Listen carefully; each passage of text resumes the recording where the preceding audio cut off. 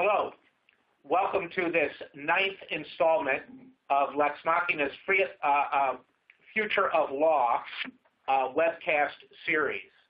Today's webcast will cover the issue of embracing digital transformation in the legal profession. My name is Owen Bird. I'm the Chief Evangelist and General Counsel here at Lex Machina.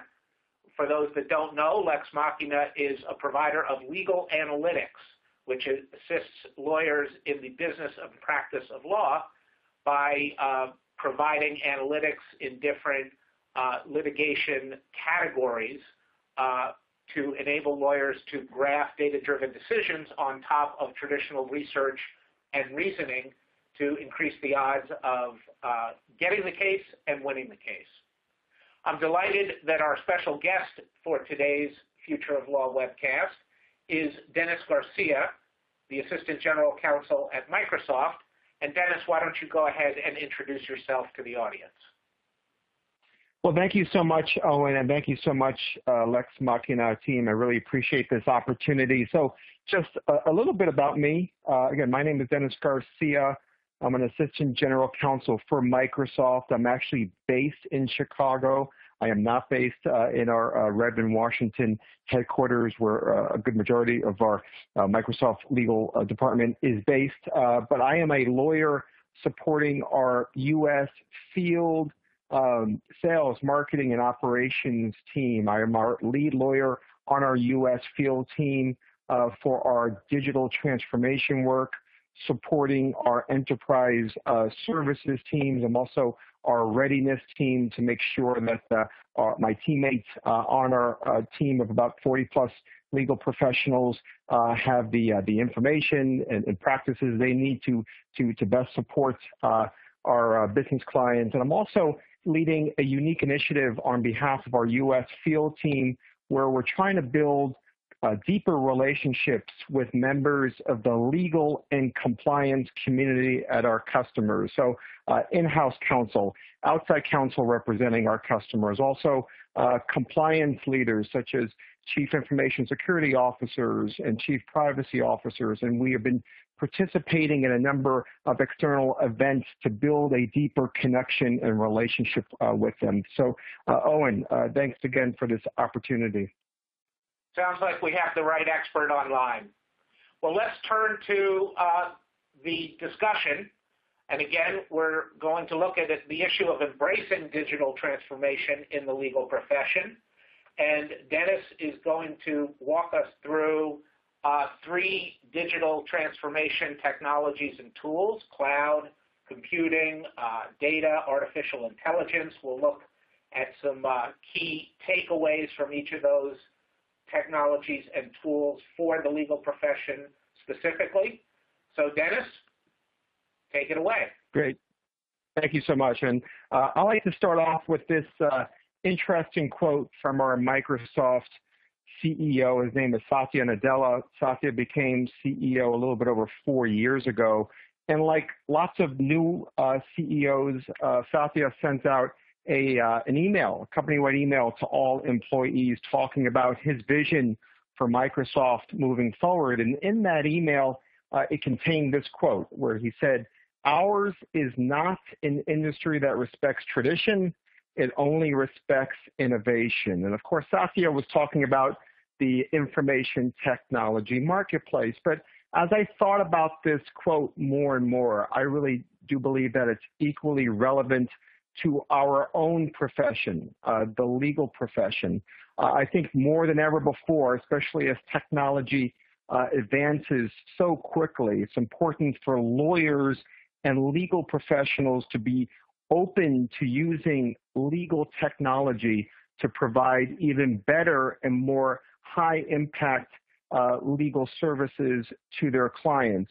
We have a phrase we use a lot in Microsoft known as digital transformation. How do we provide technologies to our customers so that they can be more competitive and they can also better serve their customers? And as we know, we've entered into a very new era in our society called the fourth industrial revolution. There's this book written by Klaus Schwab called The Fourth Industrial Revolution. Mr. Schwab is the founder and executive chairman of a group known as the World Economic Forum. And of course, this group meets once a year in beautiful Davos, Switzerland. It's comprised of business leaders, world leaders, and they get together to talk about some of the bigger issues, pressing issues in our world, in our society. And in this book, which was published about 2 years ago, it's Mr. Schwab's view that we've entered into this new era called the Fourth Industrial Revolution, where we're going to be seeing rapid change in advancement and innovation, which we have never seen before. And Mr. Schwab focuses on 3 key areas. The first area of advancements is going to be in the physical space. And we're seeing that already with innovations with robotics and 3D printing and connected cars. Talk a little bit about some of the innovations in the biological space. And we're seeing that with some of the breakthroughs in the DNA area with pharmaceuticals. And then he talks about some of these interesting technologies in the digital space.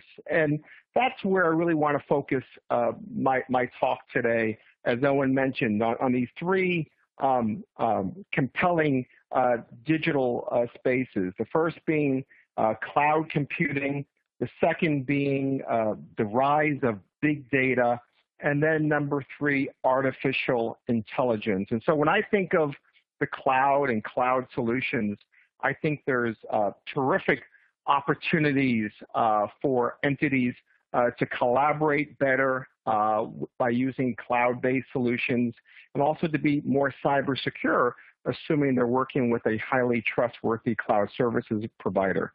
When you think of data and big data, I think there's opportunities for legal departments and legal organizations to gain great insight so that they can better serve their clients. And when you think of artificial intelligence, and also known as AI, and of course that space is continuing to evolve, I think there's interesting opportunities for legal organizations to use AI solutions to really achieve more. But let's talk first about the cloud.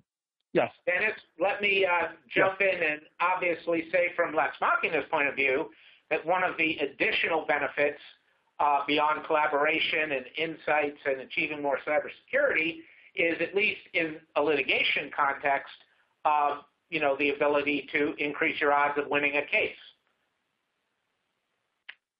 Yes, I mean, and that makes a lot of sense. I know Lex Machina and other leading providers have terrific tools out there, especially in the predictive analytics space, right, to help lawyers and legal teams engage in probably smart risk-taking, right, to try to get more data and more facts as to what's the likelihood of, let's say if you're in a litigation context, what's the likelihood if you're involved in a dispute for you to prevail or not to prevail. And that information may inform you as to whether or not you want to move forward with that litigation, or perhaps if you want to settle that particular matter. So yes, without a doubt.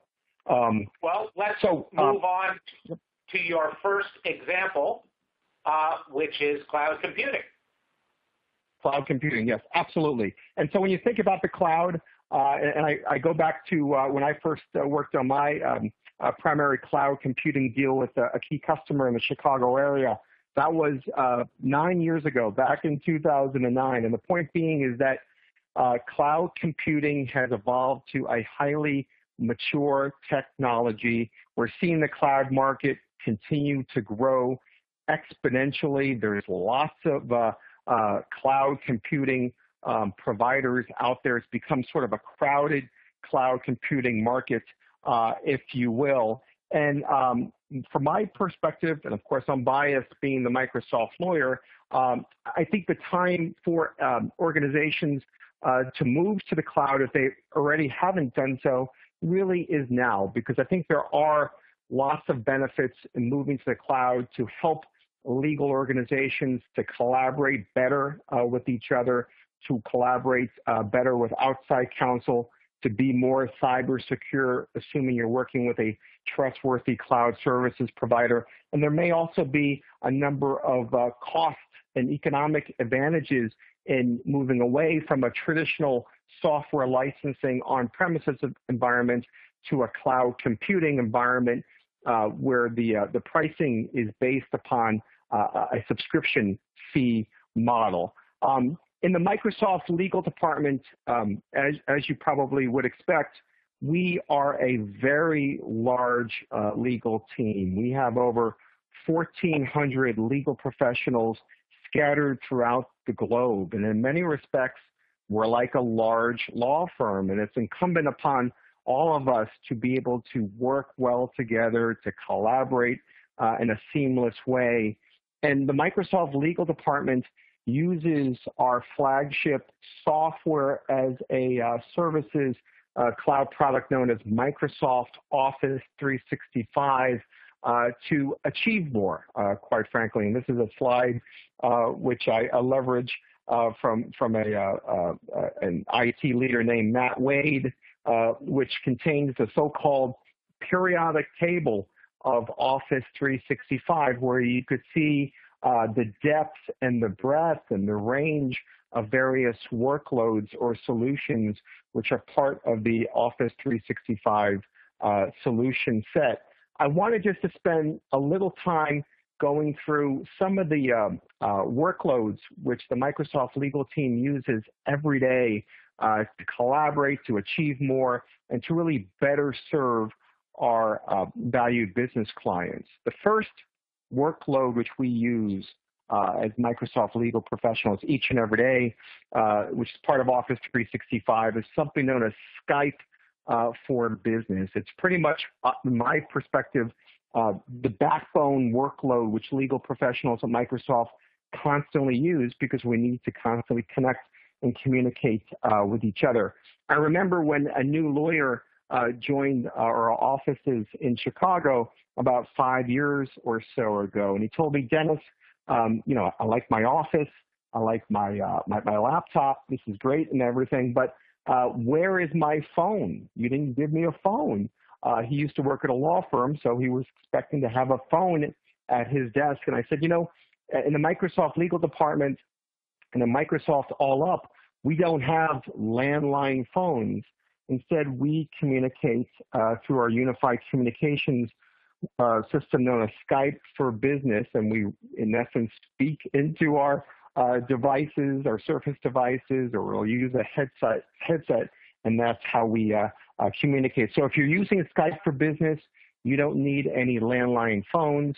When you're on a Skype for Business call, you'll know instantly who is participating on the call. You can actually see their name. You can see their number. It's very easy to understand who's on a call. For so many years, I was been on conference calls, and I had no idea who was on the call, but now that I use Skype for Business, it's easy to see who's involved in the call. There's very rich instant messaging associated with Skype for Business, so I have to connect with my colleagues across the United States and also colleagues outside the United States, and I can see whether or not, if they're online, if they're in the office, if they're on vacation, if they're on a conference call. So there's rich instant messaging features. It's very easy to set up a Skype for Business call. I don't have an admin who I can rely on, but just by a few clicks, I can set up a Skype for Business meeting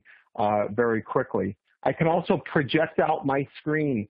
A lot of my time and my colleagues' time is spent on shaping and negotiating contracts with our customers and partners. So I can project out my screen and folks can see the contract or the matter which we're working on, and we're able to collaborate very seamlessly. And then finally, Skype for Business allows legal teams to work in a very virtual fashion, makes remote work very easy.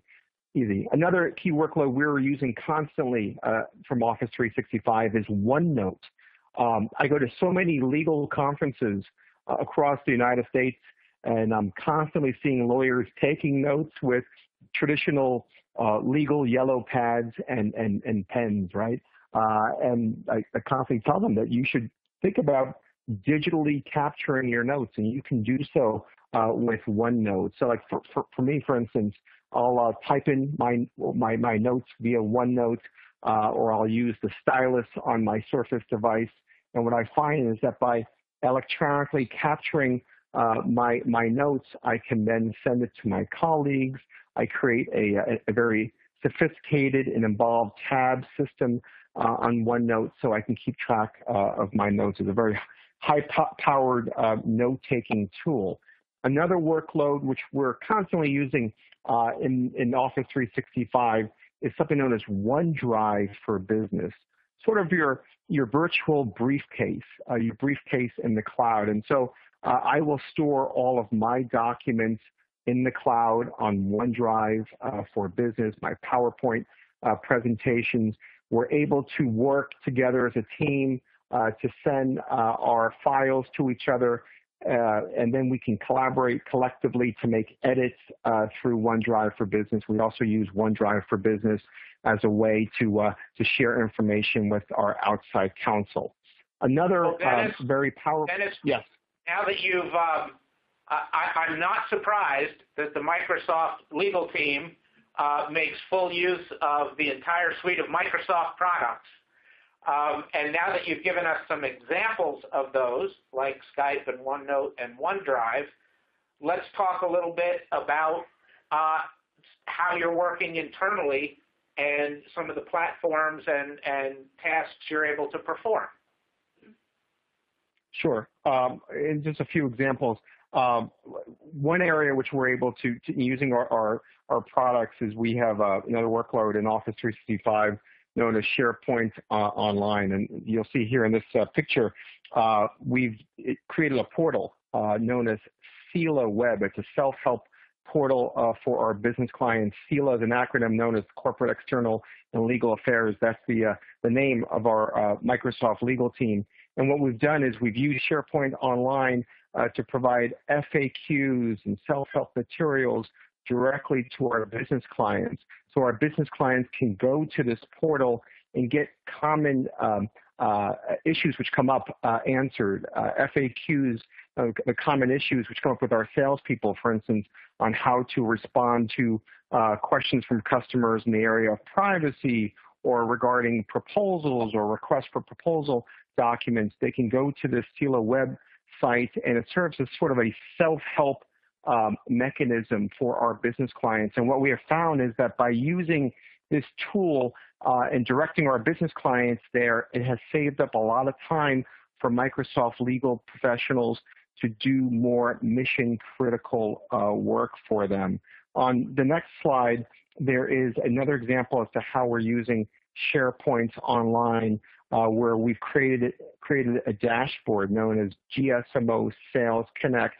And so what this dashboard's all about is it contains lots of important and rich information that legal professionals at Microsoft in the field working with our customers need, such as our annotations to our standard customer contracts, fallback provisions to our contract terms, other information which our legal professionals have at their fingertips, if you will, to be able to do their job. So when we have team calls, we'll record the calls and we'll post it on this site, and then they can listen to it on demand. So we've been using these tools as a way to be more efficient and more collaborative. A final way, final example as to how we use Office 365 is a workload known as Microsoft Teams. This is a newer workload in the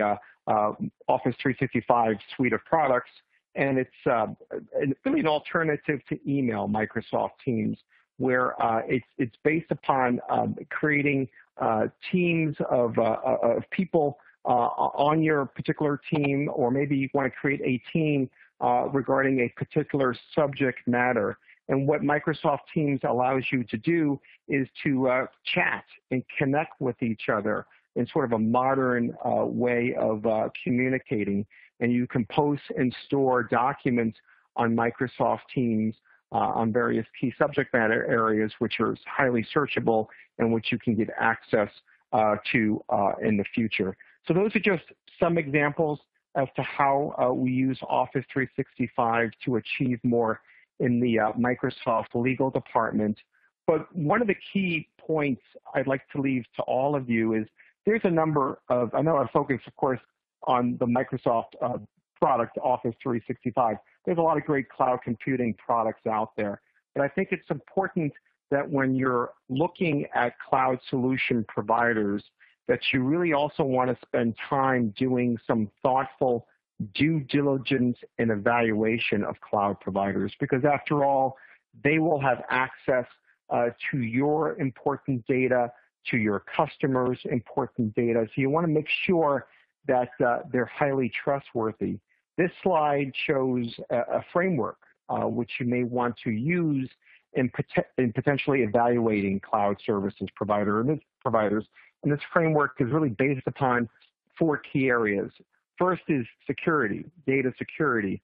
You want to make sure that you get your information technology and security folks involved in understanding the practices which a cloud services provider is taking to protecting your data in the cloud. Perhaps you may want to see if you can do a tour of one of their data centers to understand that in more detail. You also want to spend some time understanding who owns the data.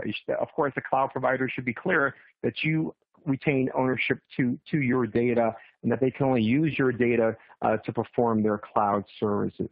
You may also want to drill down in the area of compliance and ask a cloud services provider, what are you doing to enable a customer to meet their own compliance needs? What sort of certifications or laws are they complying with? And I think a final key piece of this framework is transparency.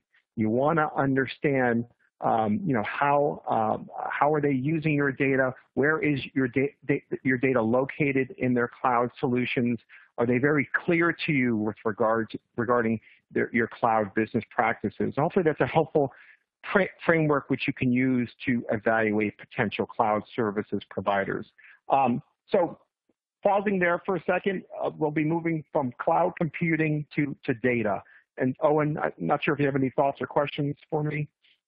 No, that's a terrific overview of the cloud and why and what you can do. And I know at the end of the webcast we'll be talking about how to embrace these transformations and, take everything from baby to big steps to integrate them into law firm or corporate law department activity. So thank you for that overview of the cloud and the examples from the Microsoft products and how the Microsoft legal team is using them. Let me mention to our audience right now that there is an online question vehicle for you to use if you want to pose questions to Dennis or to me. Feel free to do so and we'll add those in. But now, Dennis, let's turn from the cloud to data. Sounds great, data. And I love this slide and this phrase that data is the new oil. I'm sure many people have heard this phrase in the past, but I think one of the key points is, at least in my experience, I think data is an underutilized asset by legal departments, and there's lots of great benefits associated with using data. So let me just share some thoughts in this area. Another aspect of Office 365 is this tool known as My Analytics. And what this is all about is every week I receive a report out from the My Analytics tool, which shows how I am spending my time from a calendaring perspective.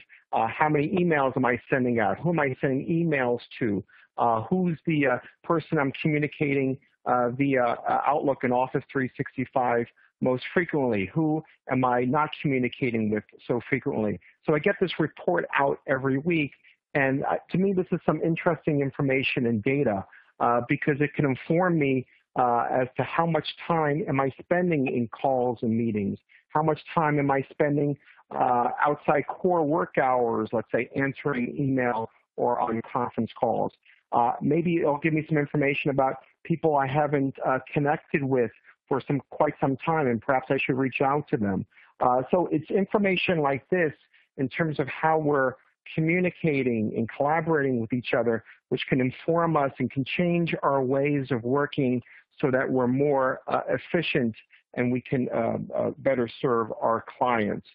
I think when you're thinking about data, there's also some interesting opportunities to use data and learnings, especially when in-house legal departments are working with their outside counsel to help them think about how should they best shape their billing arrangements with outside counsel. We came up at Microsoft with an announcement almost a year or so ago, and this was an announcement from our Microsoft corporate VP and Deputy General Counsel, David Howard, where over the next 2 years or so, we're striving to move, I think, 90% of our spend with our large law firm partners to alternative fee arrangements or sort of fixed fee arrangements, if you will. And I think we're seeing more and more in-house legal departments who are really trying to get more value from their outside counsel and are trying to push them to these alternative fee arrangements. And I think there's great opportunities both for in-house legal teams and outside counsel and private law firms to be able to use data and analyze how that work has been done historically to develop some more impactful and compelling alternative fixed fee arrangements, which make sense both from the law firm perspective and also from the in-house counsel customer perspective. When you're thinking about data, I think there's also some terrific opportunities to leverage and get lots of data and gain more knowledge through social media. Over the past several years, I've become a bigger social media enthusiast, if you will. This is a slide which shows the Twitter account of our Microsoft President and Chief Legal Officer, Brad Smith. Brad is an active user on Twitter. I have become a more active user of Twitter and also LinkedIn over the last few years. And from my own practice, I find that there's a wealth of knowledge and information on Twitter where I'm learning more about the technology marketplace or about Microsoft or about various law firms or privacy or some of the bigger issues in the legal industry. And I feel like I'm more well-informed when I have this access to data, which I'm gleaning on Twitter and also on LinkedIn as well. So I would encourage folks, if they're not already using LinkedIn or Twitter, use these social media platforms to really embrace the growth mindset and learn more about your customers, your partners, other lawyers, and be able to build relationships with people through social media. As we mentioned earlier, there are some terrific tools out there, especially in the predictive analytics space, which provides great information and data to enable legal organizations to engage in more smart risk-taking opportunities. So I think there's just incredible amounts of appetite to be able to leverage big data to get smarter so legal organizations can better serve their clients.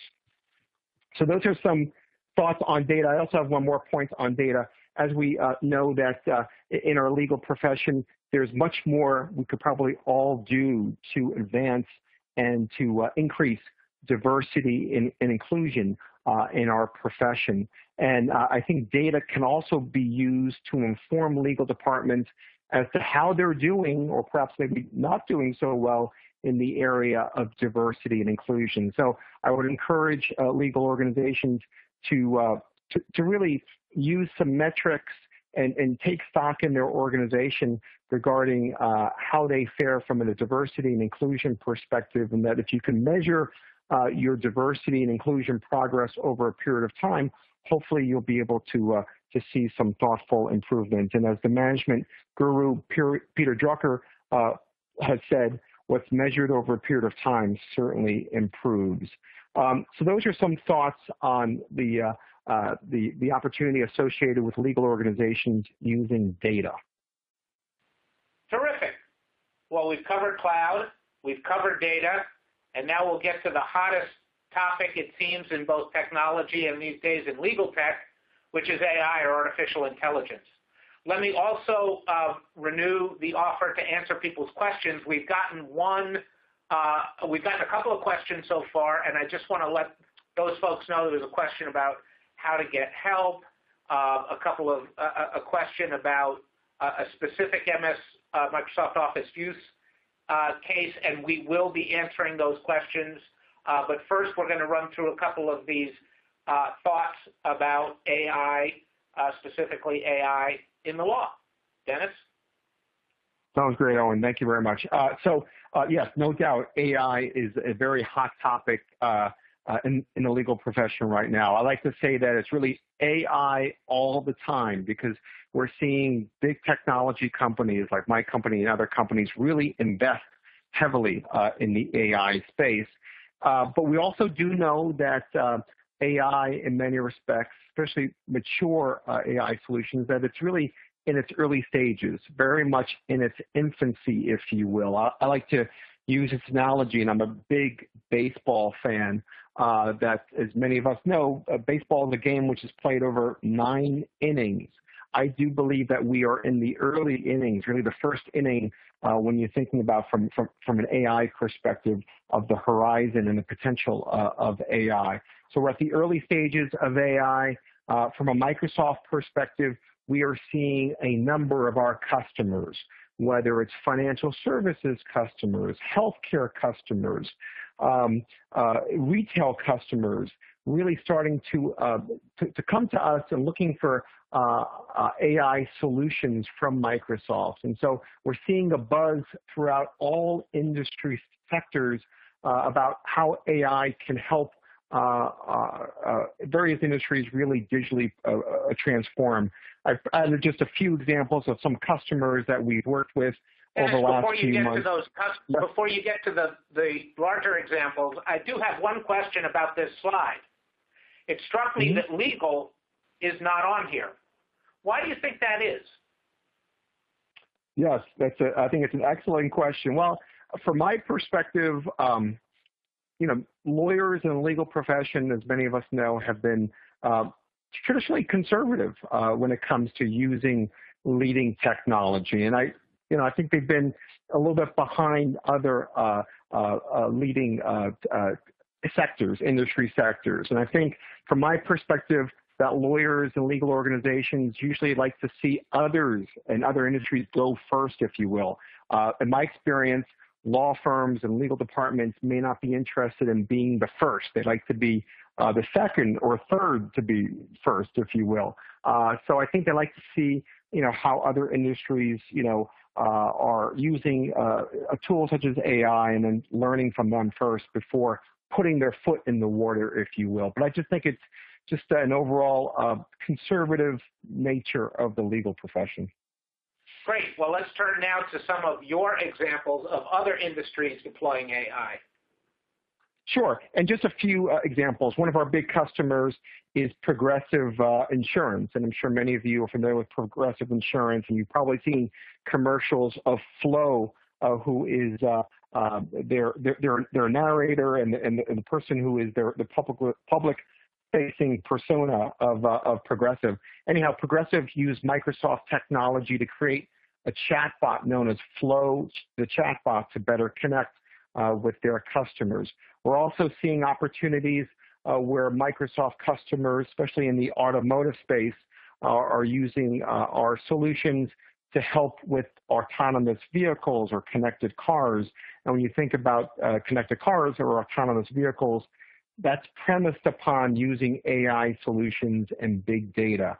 We've also seen opportunities with our healthcare customers to use our AI solutions to help diagnose treatment plans and issues, medical issues for their patients, and to provide them with better care. And that's just going to get better over a period of time. When you move to the legal industry, as Owen noted, yes, the legal industry has been very conservative traditionally.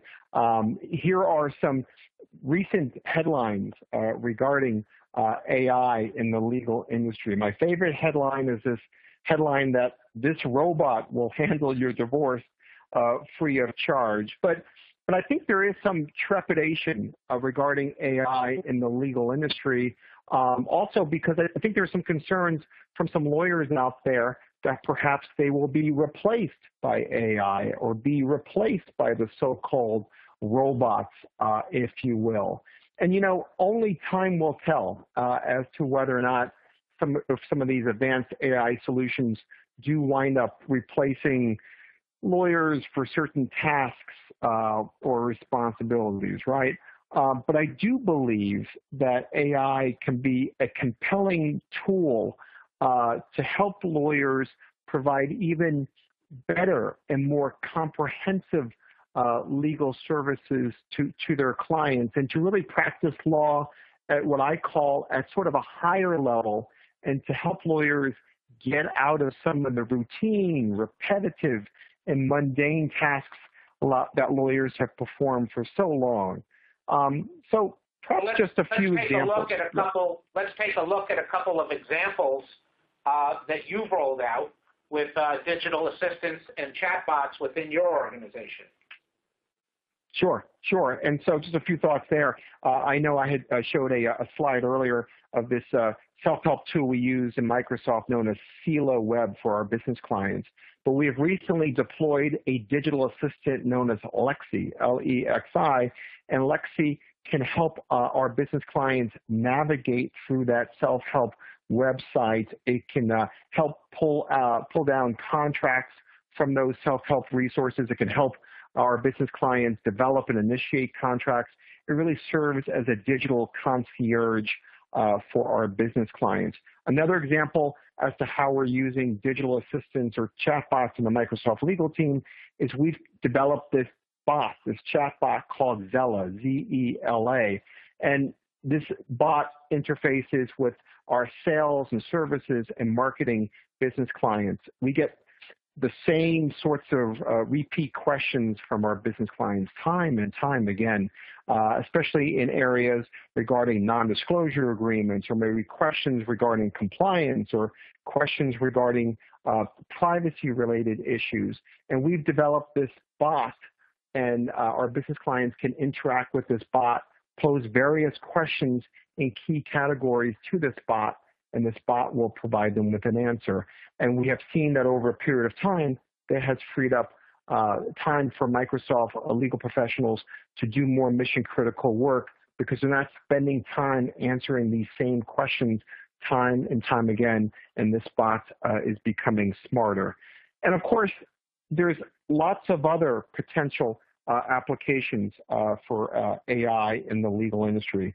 A company called LawGeeks came up with a buyer's guide, I think it was last month, which talks about and analyzes the various different AI solutions which are out there. Of course, we're not going to go through all those solutions and all the use cases, but what's interesting about this buyer's guide, and you'll see on this slide here of the legal AI landscape, on the bottom of the slide, they show the various different use applications for AI in the legal industry. So whether it's for predictive analytics, whether it's for helping to manage contracts, contract review, maybe legal research, there's a number of applications where there are AI solution providers out there helping legal organizations to get out of some of the busy work associated with a number of these categories. Well, of course, Dennis, attorneys like you and I always have to take into consideration ethical and values-based issues. Absolutely. Ethics and values are top-of-mind issues, especially when we're getting into this newer space of artificial intelligence. And, a few months ago at Microsoft, we published a book called The Future Computed, Artificial Intelligence and Its Role in Society. There's a link to that book, which people can download at their leisure. But we identified 6 key ethics principles that you really need to keep top of mind as you're using AI solutions. One key one is this whole notion of data privacy and data security. AI is premised upon the notion of having access to lots and lots of data, which trains these algorithms to become smarter over a period of time. So you need to make sure that that data is properly protected. You also need to think about issues such as responsibility and accountability. What if an AI solution doesn't work properly and somebody is harmed, or if there's a loss or a death? Who's responsible in that situation? Another key value, and I won't go through all of these, but just a few of these, is this notion of inclusiveness. You need to make sure that these algorithms hopefully are largely free from biases, and you want to be able to utilize toolkits or tool sets which embraces inclusion and inclusiveness so that these algorithms are not biased. And then I think another key area also is transparency. You want to be able to know how is your data being utilized by an AI provider. But there is no doubt that ethics are a big top-of-mind issue for all of us as we're using AI solutions. And I think there's a terrific opportunity for lawyers in our profession to define and try to crystallize some of these ethical issues on a go-forward basis. Great. Well, you've teed it up about how important it is for lawyers and the legal profession to embrace digital transformation. You've walked us through three of the big issues, the use of the cloud, the use of data, the use of AI. Let's pull that all together and take a look at some of the key takeaways for those of us in the legal industry. Sounds great. So the first point is I would say, please don't fear technology. Again, I'm a little biased being a Microsoft lawyer, but I do believe technology can be a lawyer's best friend in being able to serve their clients. I think another key takeaway is we should all have a growth mindset and sort of learn it all mentality associated with leading technology. And so, learn from others, learn from your colleagues, attend industry events, attend webinars such as this so that you can learn more on how to digitally transform. I think another key point is what I would call get help. I know that I need lots of help. Sometimes lots of lawyers need lots of help. But what I mean by that is, generally speaking, lawyers should not be viewed as experts on technology. However, under some of the ethical rules, lawyers need to understand the risks and the benefits with using key technology. So don't be shy in asking for help, especially from people who are experts in the technology space. I think another key takeaway, and we see this with a lot of our customers, sometimes our customers are not using or leveraging the technology which they've already bought or which they're already licensed for.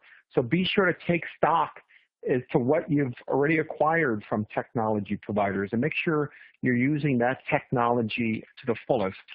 Well, I'll give a Microsoft pitch in there, which is, and my own admission of guilt around this one, which is every time I take the time to better understand one of the features and functions in Microsoft Word, it inevitably improves my productivity. And the tension is between, oh my gosh, I got to get this document out, let me just press forward, versus stopping and taking a minute to learn how to do it better using the features that your company, Dennis, has already built into that word processing platform. And every time I do, I get reminded I ought to do this more. Well, thank you very much, Owen, and thanks for identifying that. That's terrific.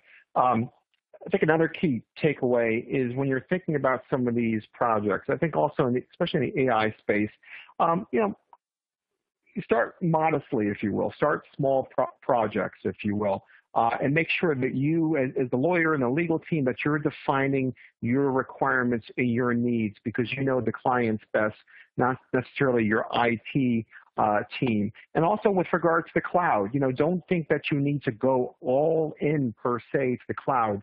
You may be able to use certain aspects of the cloud, certain workloads, and perhaps you can also consider what's called a hybrid environment where it's partial cloud and partial on-premise.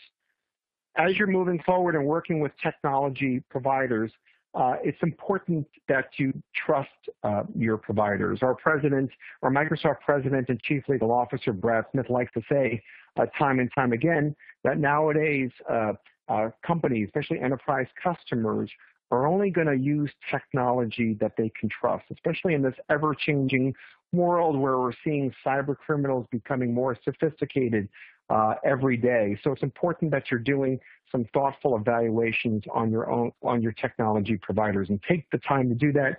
Get the right people involved to conduct that evaluation. As you're thinking about, as a technology provider to the Microsoft legal team, we at Lex Machina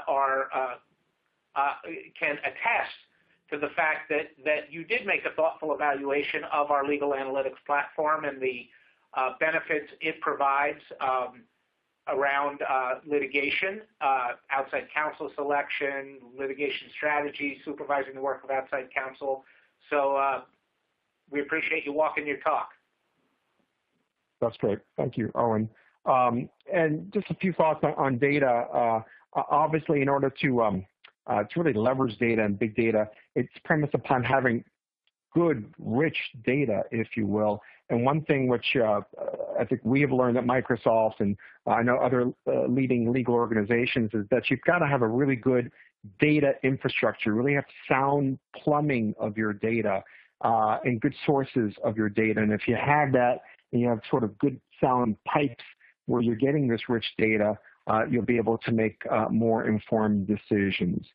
I think we also have to recognize that although technology is wonderful and it's great, that it does have certain limitations, especially when you're thinking about artificial intelligence, right? As an example, artificial intelligence, it does not equate to emotional intelligence, if you will. It doesn't have social skills. It can't embrace empathy, right? It doesn't have self-awareness. It doesn't have a bedside manner, if you will, in terms of connecting and building relationships with clients. So recognize that technology, although it's great, it certainly is not a silver bullet to be able to address all of your clients' needs or all of your needs. And I think a final takeaway I would leave with all of us, and this is pretty straightforward, although technology is terrific and there's some incredible tools out there, it's only good if we're actually using it and if we're adopting it. If we're not using technology, if we're not trying it out, if we're not using it every day as part of our practice, then we're not going to be seeing the benefits of technology. And one sort of practice point I would say is that if you're a leader in an organization, and if you want your organization to digitally transform and embrace technology, I think it's incumbent upon you and your leaders to also use that technology and sort of set the tone at the top, if you will, so that others will also do the same. So those are some takeaways, Owen. Well, that's great, Dennis. Thank you. And it leads right into one of the questions that we've had presented online, almost a comment, which says, I think all of these tools are great, but what I find difficult is finding just-in-time help in learning about everything that's available to us. And Dennis, given what you just said about the importance of user adoption and using help resources and starting small and defining projects, what would be your suggestion to this person who's having trouble getting just-in-time help? Well, I would say a few things. Number one, I would work with your technology provider. Hopefully they've got some resources, whether online or I guess through the phone or otherwise, to be able to provide some just-in-time support. If not, one other possibility or practice which I've seen in the past is oftentimes when teams are starting to use newer technology, they may appoint somebody to be on that team to be a champion and to develop some expertise regarding that technology and to be sort of the go-to person on the team for questions on how to utilize that technology. So maybe there's an opportunity for a teammate of this person to skill up in this area and be viewed as the sort of quasi-internal expert who can then, address some of the issues for his or her team. Great. We got one other question, which is a fairly detailed one about how you use various Microsoft Office tools to do intake and delegate and to track and to manage the day-to-day work there in your law department. And I think I'm going to invite that person to follow up with Dennis. You can direct message him at his Twitter handle, at Dennis C. Garcia, which you see on the slide. And I'm sure he'd be happy to talk to you a little bit more about those details. So on behalf of Dennis, let me say thank you, and myself, thank you for everyone who's attended. Let me leave you with this call to action. Our Future of Law webcasts are also provided as podcasts at lexmachina.com. We've done 8 of them, and now we've got this 9th one. We'll be doing 2 more in the next coming months. And feel free to go to the Lex Machina website, download these, or encourage your colleagues to do as well. So, Dennis, thank you so much for being our guest here today on Future of Law 9. And we appreciate as well everyone else attending and participating. Thank you all very much. Thank you.